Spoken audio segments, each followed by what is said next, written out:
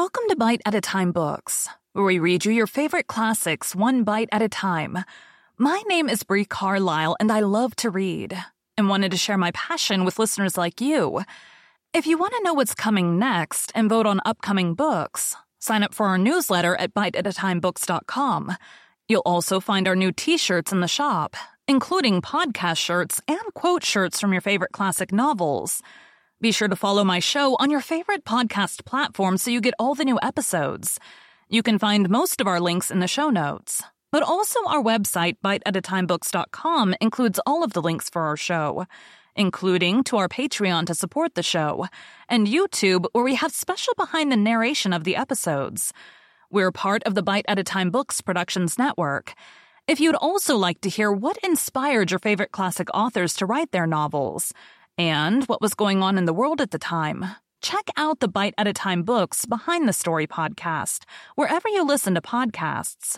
Please note, while we try to keep the text as close to the original as possible, some words have been changed to honor the marginalized communities who've identified the words as harmful, and to stay in alignment with Bite at a Time Books' brand values. Today we'll be continuing Rilla of Ingleside by Lucy Maud Montgomery. Chapter 22.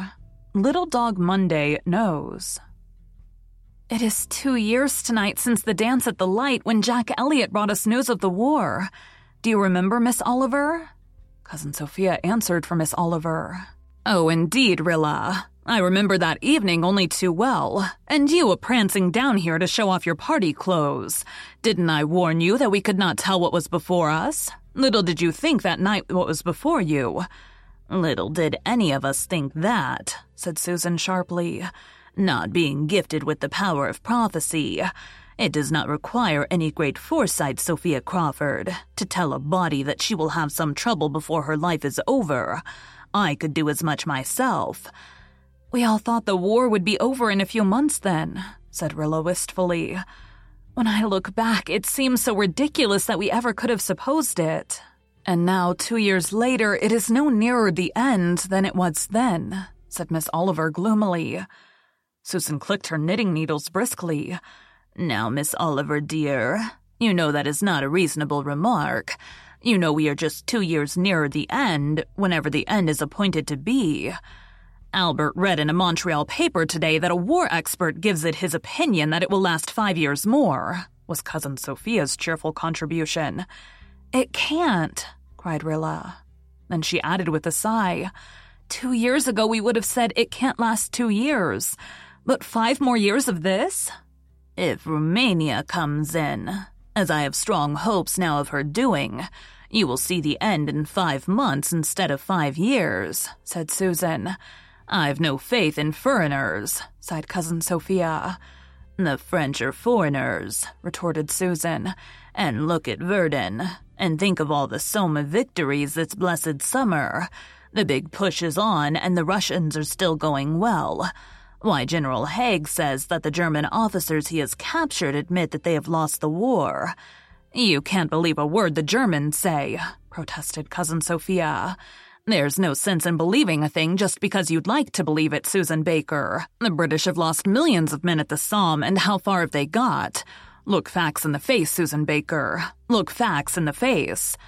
They're wearing the Germans out. And so long as that happens, it does not matter whether it is done a few miles east or a few miles west. I am not, admitted Susan in tremendous humility, I am not a military expert, Sophia Crawford. But even I can see that. And so could you if you were not determined to take a gloomy view of everything. The Huns have not got all the cleverness in the world. Have you not heard the story of Alistair MacCallum's son Roderick from the Upper Glen? He's a prisoner in Germany, and his mother got a letter from him last week. He wrote that he was being very kindly treated, and that all the prisoners had plenty of food and so on, till you would have supposed everything was lovely. But when he signed his name, right in between Roderick and MacCallum, he wrote 2 Gaelic words that meant all lies, and the German censor did not understand Gaelic and thought it was all a part of Roddy's name, so he let it pass, never dreaming how he was diddled. Well, I'm going to leave the ward a Hague for the rest of the day and make a frosting for my chocolate cake. And when it is made, I shall put it on the top shelf. The last one I made I left on the lower shelf, and little Kitchener sneaked in and clawed all the icing off and ate it. We had company for tea that night, and when I went to get my cake, what a sight did I behold. Has that poor orphan's father never been heard from yet? Asked Cousin Sophia. Yes, I had a letter from him in July, said Rilla. He said that when he got word of his wife's death and of my taking the baby, Mr. Meredith wrote him, you know. He wrote right away, but as he never got any answer, he had begun to think his letter must have been lost. It took him 2 years to begin to think it, said Susan scornfully. Some people think very slow. Jim Anderson has not got a scratch for all he has been 2 years in the trenches. A fool for luck, as the old proverb says. He wrote very nicely about Jim's, and said he'd like to see him, said Rilla. So I wrote and told him all about the wee man and sent him snapshots. Jim's will be 2 years old next week, and he's a perfect duck. You didn't used to be very fond of babies, said Cousin Sophia. I'm not a bit fonder of babies in the abstract than ever I was, said Rilla frankly. But I do love Jim's, and I'm afraid I wasn't really half as glad as I should have been when Jim Anderson's letter proved that he was safe and sound. You wasn't hoping the man would be killed, cried Cousin Sophia in horrified accents. No, I just hoped he would go on forgetting about Jim's, Mrs. Crawford. And then your pa would have the expense of raising him, said Cousin Sophia reprovingly. You young creatures are terrible thoughtless. Jims himself ran in at this juncture, so rosy and curly and kissable that he extorted a qualified compliment even from Cousin Sophia. He's a real healthy-looking child now, though maybe his color is a mite too high, sorter consumptive-looking, as you might say. I never thought you'd raise him when I saw him the day after you brung him home. I really did not think it was in you, and I told Albert's wife so when I got home.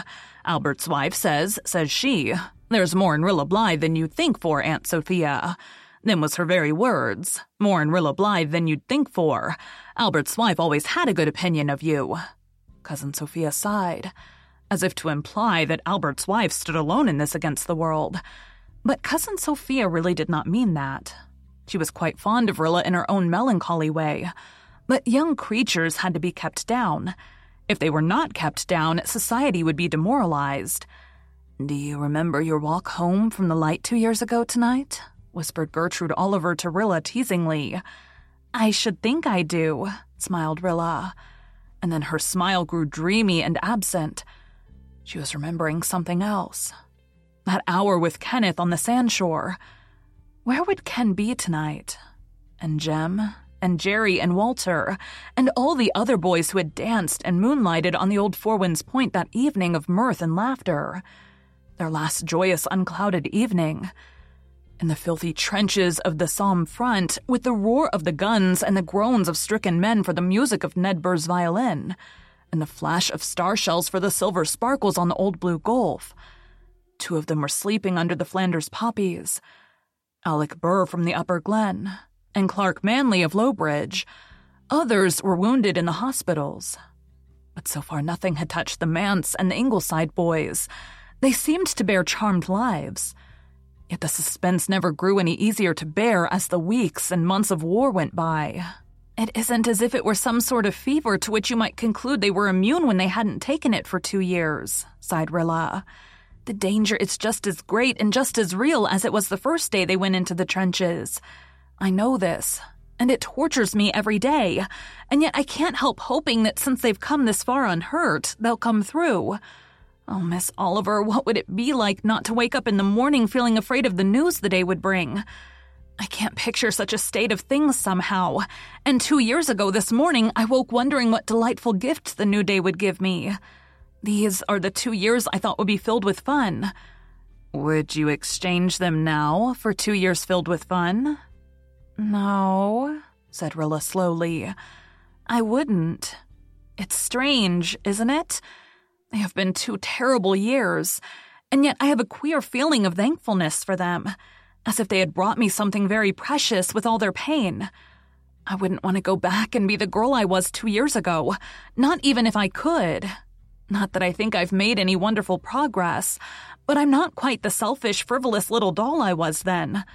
I suppose I had a soul then, Miss Oliver, but I didn't know it. I know it now, and that is worth a great deal, worth all the suffering of the past 2 years. And still," Rilla gave a little apologetic laugh, "I don't want to suffer anymore, not even for the sake of more soul growth.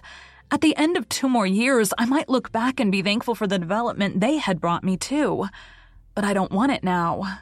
"We never do," said Miss Oliver. "That is why we are not left to choose our own means and measure of development, I suppose. No matter how much we value what our lessons have brought us, we don't want to go on with the bitter schooling. Well, let us hope for the best, as Susan says. Things are really going well now, and if Romania lines up, the end may come with a suddenness that will surprise us all." Romania did come, and Susan remarked approvingly that its king and queen were the finest-looking royal couple she had seen pictures of. So the summer passed away. Early in September, word came that the Canadians had been shifted to the Somme front, and anxiety grew tenser and deeper. For the first time, Mrs. Blythe's spirit failed her a little.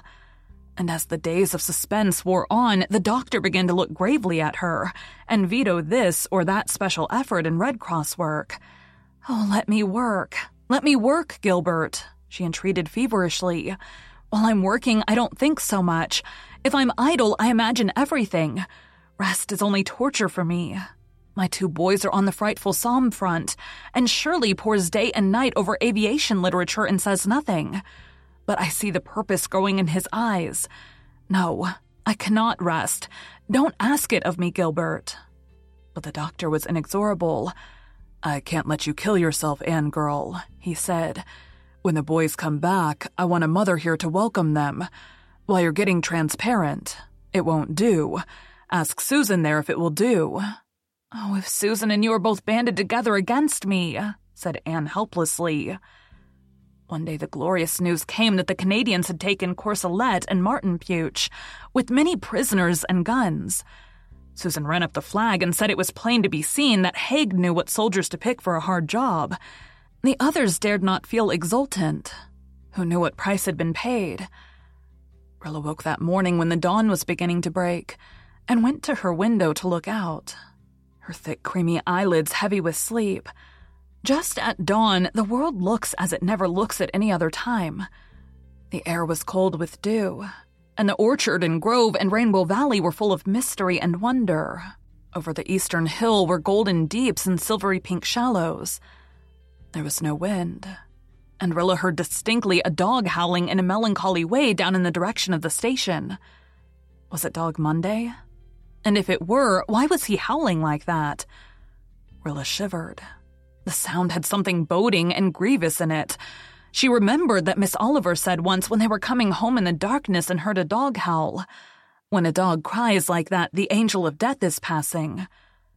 Rilla listened with a curdling fear at her heart. It was Dog Monday. She felt sure of it. Whose dirge was he howling? To whose spirit was he sending that anguished greeting and farewell?